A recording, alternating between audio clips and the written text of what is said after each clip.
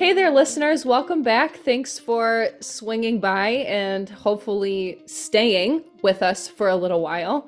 Today, Carrie and I are going to talk about something that all of us experience, and if not all of us, most of us, and that's stress. So we'll cover what it is, what it means, how it might affect us, and some things that we've tried ourselves or have read about because science. We'll see if we can maybe help each other out a little bit. I think we should maybe start with a definition of stress, and this is from the National Institute of Mental Health. They describe stress as the brain and body's response to change, challenge, or demand. So it is the body's natural defense against danger brought on from an event or maybe a perceived possible event for those of us who live inside of our heads too much. That's me. Me too. Thoughts that make you feel frustrated, angry, or nervous. When those stressful events occur or are perceived to be occurring, the body is flooded with hormones to avoid or confront danger. Obviously, we know that as fight or flight response. This affects all of us. I think we know that, but if you're feeling stressed and you feel like you're alone in it, you are not. It affects all of us. And I would say even more so over the last few years for many different reasons, possibly a long-term fight or flight response just being triggered in us 24/7. So we're excited to dig in today and talk about this. Not all stress is bad either. I guess we should start with that too, huh, Abby? Yes, I'm glad that you brought that up actually, Carrie, because recently I've started experiencing more positive stress more often. It's eustress. Those types of stressors are the ones, the eustress that you experience is more of a positive thing. It's more of an excitement stress that you feel. There is a big difference, in my opinion, between distress and eustress. And Carrie, talk to us a little bit about certain things that you experienced during both of those. Yeah. So another good thing to note with eustress, the good stress, is that it's acute. You get the flood of those hormones, endorphins probably, but all kinds of hormones happening, but then your body goes back into balance. When we are stressed out and it's the bad kind of stress, we just kind of stay up there, right? So just wanted to also throw in that clarifying point. Like Abby said, the last few months for us have kind of been a suckfest. We have some good things in the works, some things that we are both excited about together and individually.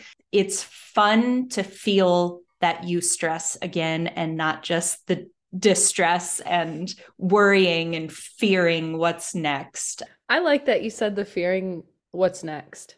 That's what it is. I don't have control over my career right now or over what's going to happen. And I think that for me, it's been helpful accepting that and just saying, okay, I just have to essentially roll with the punches. Here's what's coming my way. The longer I wait, the better it's going to be. Everything happens for a reason. You know, you tell yourself all that shit that you read on a bubblegum wrapper or whatever to try to stay positive, but it's so true. It's a hard thing to get punched in the throat over and over and over by things you think are going to work out and then become disappointed. But then a week, 2 weeks, 6 months later, something comes into your life and it's like, oh, okay, no, things are looking up, things are fine.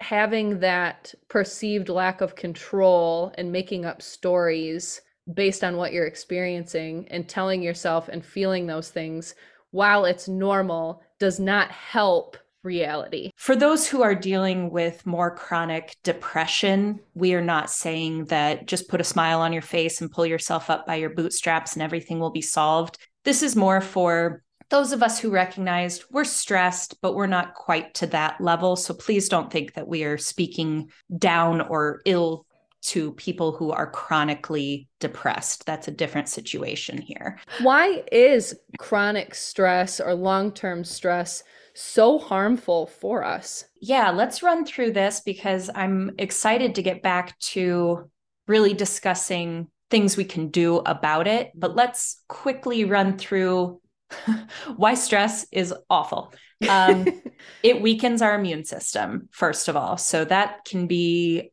Bad, obviously, in a number of ways. You might just get more colds more often, but it can actually also make you more susceptible to longer chronic dis-ease as well. You have an increased sensation of physical pain.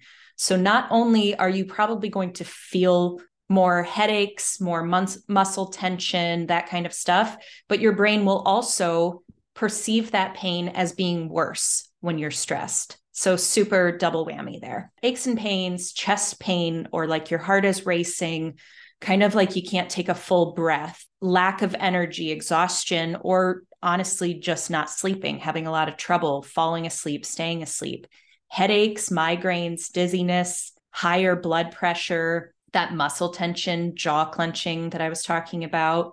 GI issues can show up, and we're all different there. So that could be constipation, diarrhea, could be nausea. I can remember my final semester of graduate school. I was nauseous the entire time, and I kept thinking it was a physical problem. Well, it was stress. Sexual dysfunction or not feeling in the mood. And then I think the other big thing is that it really can lower our self-esteem. It can make us want to avoid other people, which typically then causes more stress because then we feel disconnected, we feel isolated, and that can mean a reliance on those avoidance or repressive coping mechanisms, such as relying on caffeine, alcohol, cigarettes, recreational drugs, emotional eating, whatever those things are, because we all have them in varying degrees. So some fun comes along with stress, I think, is essentially what my point is here. No wonder I don't want to get out of bed in the morning. I can experience and do experience 95% of those things. That's what I was going to ask you. How has stress been showing up for you? I know the last couple of weeks have been a little bit better, but previous to that, when you and I were in the depths of the stress ball situation, how is that showing up for you, Abby? I didn't realize until I came out of it how much it was affecting me. Yeah. And it's not like the stressful situations are too much for an individual to handle. It was just more than I was used to and a lot going on at once. I was just kind of alternating between binge eating and not eating. It would be like I'm forgetting to eat or I'm eating everything in sight and felt like a bottomless pit. Periods got screwed up, headaches, not sleeping, and then a side effect of that was having very low energy, so I didn't feel like doing my workouts. So then I felt like going on violence sprees because I wasn't doing my workouts, I wasn't eating well. Skin, I mean, it was, yeah. And I kept trying to attack each one of those symptoms as being their own thing. So I'd be like, what? Oh, this must be my IBS. This must be ADHD. This must be, and of course, some of those things were those things. But once my stress level lifted and I started getting excited about things, all of the sudden I wake up and I'm like, oh, okay, it's go time. Yeah. So it's such a vicious cycle, yes, right? Like you were saying, it affects everything. Yeah, one domino falls and the rest are on their way. No, you're so right. You mentioned this just briefly, but skin for me, my skin will tell me pretty quick if I've been feeling stressed, which then stresses me out. And I'm like, I don't want to go outside and see people. My skin is terrible. Oh, I look like a dirty piece of paper. It shows up in so many ways and it just sucks so much. I was just going to say, you mentioned the increased chance of reliance on certain drugs, alcohol, food, smoking, that kind of thing. And something that I think that maybe we should touch on is when I participate in any of those things, it makes everything worse. Yep. So it's like, okay, I have anxiety. And so then I have some coffee. I'm like, okay, now my anxiety is just faster and more. Covering up, or, they're called avoidance or repression coping because you're not dealing with what's actually happening. And for a short period of time, it does feel like there's relief. That's why we go to those things. That's why we rely on a bowl of ice cream to make us feel better. Hey, ice cream is powerful. Oh my God, it works. Yes. Yeah, that's the one thing that does work. But it's also discovering other coping strategies and ways to manage our stress that's important. So let's dig into what we can actually do about stress. And like I said, I think the most important thing is finding coping strategies that work for you. But how do we even go about that? So, speaking from experience over the last few months, being laid off, losing a pet, feeling like I'm not where I want to be in my mid-30s life. And I notice with myself, and we touched on this, my biggest stress comes from fears of the unknown, the uncertainty ahead of me. I don't have, Abby, you put it as you don't have control. I feel like I don't have the right plan in place, and I'm stressing myself out trying to plan the exact right thing to do to get me to the place of not being stressed anymore. When in reality, what helped was acknowledging how stressed I was and saying, it's perfectly okay that I'm stressed. I'm feeling this way. I'm naming my feelings. And then I'm saying, okay, I feel that way. And I see that. And now what am I going to do? Because I can't just sit in this anymore. Mm-hmm. What about you, Abby? There's so many coping strategies we want to touch on, but I want to hear your personal experience as well. Yeah, mine. So I walk around very cynical and say, oh, I don't like people. I hate people. But that's what's been helpful to me is talking to people and sharing my feelings, which has been a very new, but 10 out of 10 would recommend experience for me. Just kind of saying what's on my mind and accepting that if people push me away, then that's fine. And on top of that, kind of releasing the quote unquote toxic people that I come into contact with, which has been really helpful as well. So I would say surrounding myself with people who make me feel good or don't stress me out, and taking time off from people who do, and being more mindful of what makes me feel happy, what makes me feel at peace, and how I can control certain things and focusing on those. So I know that I can control the foods that I'm putting in my mouth, or the water that I'm drinking, or the exercise that I'm doing, or the books that I read, or how I spend my time. And just focusing on those things has really alleviated a lot of the pressure that I put on myself, because that's what it is. We put it on ourselves. Yep.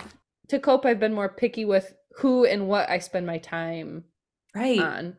Intentional. And you and I have talked personally a lot the last few weeks about protect your peace, protect your energy. Neither of us are good at boundaries. We are both people pleasers. Possible podcast episode upcoming. But as we learn what is stressing us out, learning how to say, I need to protect my own energy right now has been huge, I think, for both of us, not to speak for you. You're right. And something I didn't touch on that I've gotten pretty, I mean, I don't want to brag here, but I've gotten pretty good at is crying. Yes, and crying is so good. And I always thought of it as a sign of weakness. Same thing with sharing your feelings. It's like, well, I don't do that. I'm my dad's only son, so I have to be tough. But yeah, I mean, if I'm in the shower, sometimes I call it the cry chamber. If I'm in the cry chamber and I start feeling frustrated, or, you have a long day, whatever, you just get rid of it. And then it's like, okay, I'm that bitch. It's time for me to take control again. It's fine. I'm upset. Big whoop. And then you get your shit together and we need that release. It has to come out somehow. Yeah. Yeah. In Chinese medicine, I have to share this.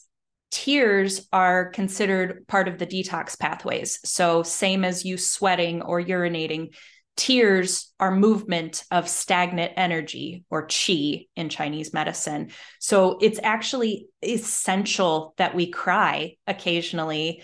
And especially when we are holding on to frustration or anger, those more, we'll say, aggressively negative emotions, that can actually hurt your liver. So moving through those tears, moving that energy out is super, super healthy mentally and physically. I was just going to say, and you feel good, even if it's only for like 5 or 10 minutes. What are some other things that we can do that maybe people who are rolling their eyes and think that we're crazy can do, that they have control over, that they can start with to try to alleviate symptoms of stress? A lot of stuff that we've touched on in this podcast, nourishing your body with foods that make you feel good, moving your body often. We all kind of have the shoulder tension and jaw tension just all the time. And when you learn how to recognize how tense you are and then relax it, stress can release even if you do nothing else but relax your muscles. Hydrating and getting sleep, all important things. Specifically for me, I take the mindful approach as much as I can. And I try to take the pause and say, okay, what am I feeling right now?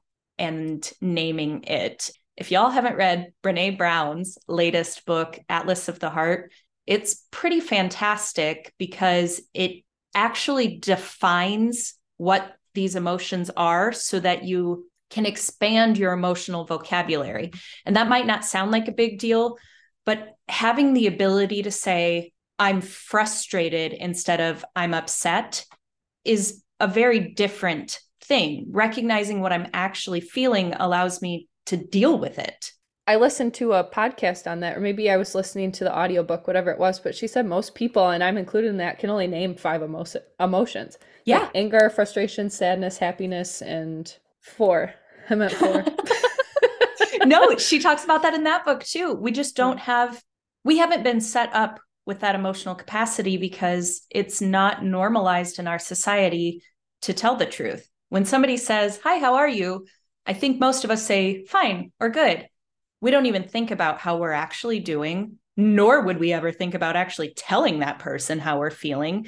So knowing that we're not good at recognizing emotions in ourselves and especially not expressing them to other people, that's a good place to start, I think. However, there are other coping strategies. Like Abby, I know you love to get outdoors and get sunshine, but what are some strategies that have worked for you and people you've worked with?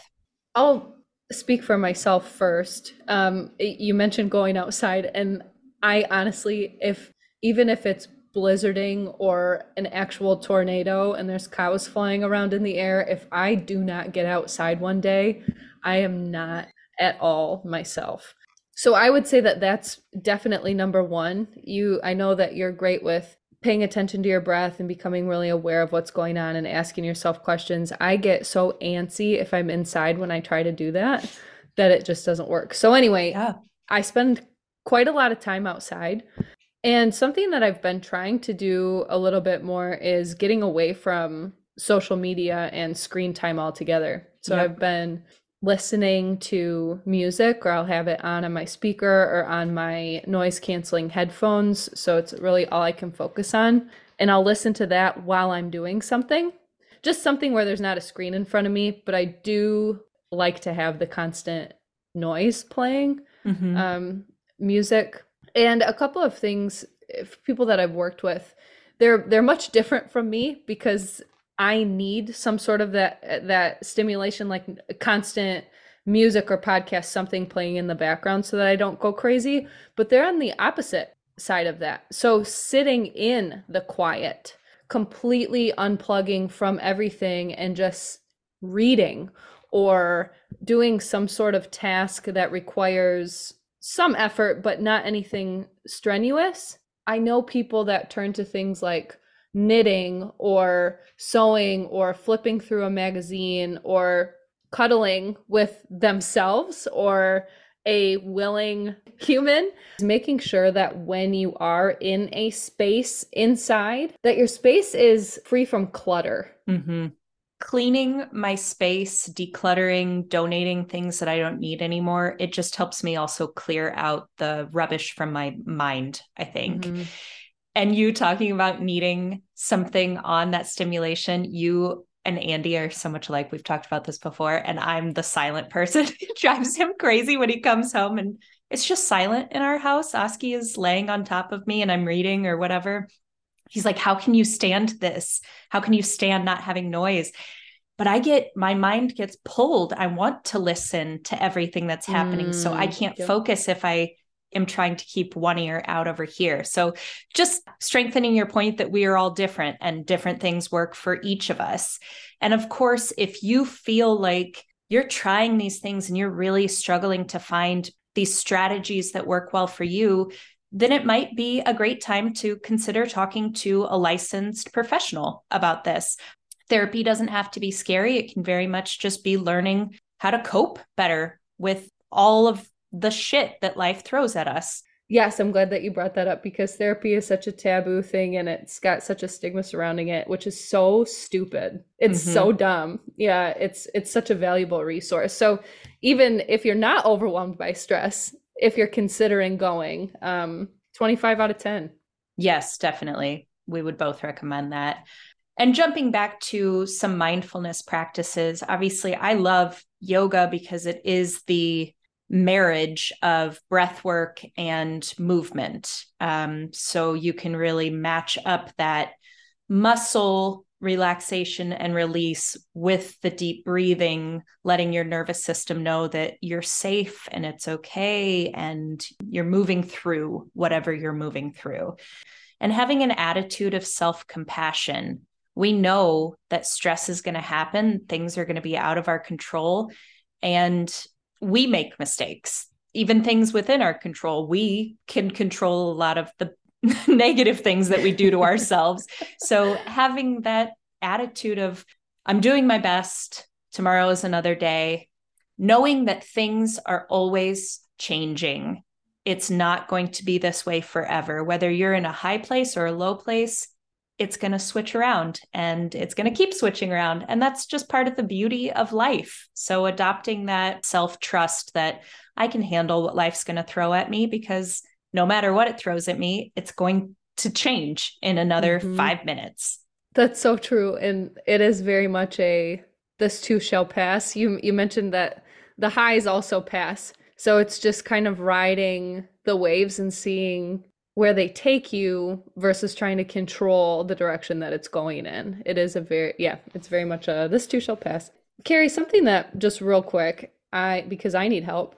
You mentioned nervous system, and I feel like mine is dysregulated most of the day. I'm just kind of, I wouldn't say on edge, but I would consider myself to be much more in fight or flight than calm and sleep, I guess, or calm and stay grounded. So when you're talking about breath work, or what's an easy way to come back down to earth when you are feeling totally freaking out over ideas that are in your head, that type of thing? Right. Learning to pause and observe rather than react. And that really takes a lot of practice. What's cool about meditation is that you get to learn that you are not your thoughts and you are not your behaviors. You are the observer of both of them, which is so freeing when you really think about it. I love mindfulness meditation, particularly because it isn't I have to be silent. My thoughts are not allowed to interrupt at all. It's very much oh, I had a thought. What was that thought? Cool. And I let that thought go. And then 20 seconds later, probably more like 2 seconds later, another thought comes up and I get to observe that too and release it. And just practicing that over and over and over again, I've gotten good over the last few years of saying, ooh, I'm feeling stressed for XYZ reasons. Okay, I'm feeling stressed and I'm letting that thought go. It doesn't mean that I'm cured. It just means if I can recognize it and name it, like I said earlier, I can deal with it then. It's not part of your identity. So you're saying, I feel stressed. I feel frustrated. It's not, I am stressed. I am frustrated. I am a loser. I am not where I should be. I feel like, insert mind blown emoji here. Just, yeah. I mean, it's a whole different ballgame if you look at it that way. And I guess I'd never thought of it. I'm sure our listeners have deciphered now which one of us is the calm, collected one and which one of us is the flight fun, risk. exciting one. Yeah, thanks. That's what we'll go with. I think that for people who have tried meditation and can't sit still for longer than 8 seconds myself, that will be helpful in helping me reframe, even if you can just change that language. There is a lot of research that shows mindfulness practices of all kinds help reduce the activity in our amygdala. So that's the part of our brain that switches on our stress responses in our bodies. So if we can sort of dull the response in our amygdala to that stress by doing nothing else but practicing mindfulness throughout your day, throughout your life, you are already reducing the physiological effects of stress on your body, which is so cool. And one thing I want to add too, sharing a new practice that I've been incorporating over the last couple months is when I recognize whatever I'm feeling or I recognize that thought, I've been thanking it for trying to protect me. So, I Oh, know I love that. I feel silly sharing this, but it's No. been such a game changer for me to say, I recognize that I'm feeling overwhelmed right now and that I'm not doing enough. So thank you, mind, for trying to protect me and push me to do more. I appreciate that you're trying to protect me right now. I've got it from here and I can release it with a little more gratitude. Holy shit. Oh my God, I love that so much. If you can look at what you're experiencing currently as a lesson, you can look at it and think, you look back at it and think, I have already overcome so much worse than this, something like that. And like you're saying, thank yourself for that. I'm already Yeah. prepared for this. I know I can do this. I've done this before, but thanks. I got it from here. Right. And we've all developed coping strategies most often from childhood. So they are Yeah. so ingrained in us. And if we can learn to, rather than fight those urges, but be grateful for our bodies and our minds, like I said, for trying to protect us. But it's been so helpful for me in the last few weeks. And I think it's changed my day-to-day outlook quite a bit too, because like I said, I'm coming at it with appreciation and gratitude for myself, while also saying, but I don't need to hold on to these same coping mechanisms that I Mhm. developed at ages 2 to 4. Utilizing things that would maybe be considered negative behavior patterns and saying, okay, this is what I would have done in the past, but now I'm taking one step further and kind of climbing out of it. That's the goal. That is powerful shit, my friend. I feel like I just sat through therapy and oh my God. As we wind down, just to kind of summarize, stress looks so different for everybody. And like you heard Carrie and I talking, the way that I handle things are totally different from the way that she does, and that's completely normal. So it's about finding what works for you individually, but also something to consider is that reducing caffeine, alcohol, smoking, cocaine, food, things like that, those are never going to be a bad option. Or maybe switching your diet a little bit, making sure that you move your body, trying your best to get enough rest, and listening to your body when it tells you that it needs it. Those are all going to be things that work pretty universally. I love that you said listening to your body. That's the universal truth. If I need to take a break, I first need to be paying attention to my body enough to know that I need to take a break.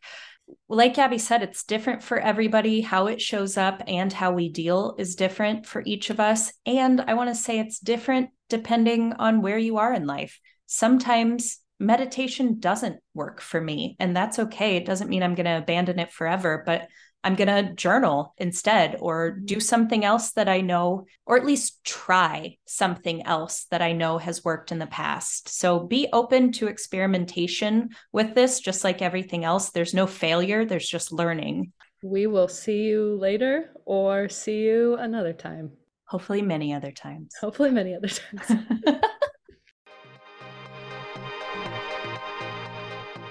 If you are with us and believing being human is weird, then like, subscribe, share, all of those things that the kids are doing. And be sure to follow us on Instagram at Being Human is Weird. That's where we're going to be sharing resources, inspiration, and news about our podcast. And we would love to hear from you. So slide right into our DMs with questions, comments, and what you'd like to hear more of. And thank you so much for listening, Weirdos.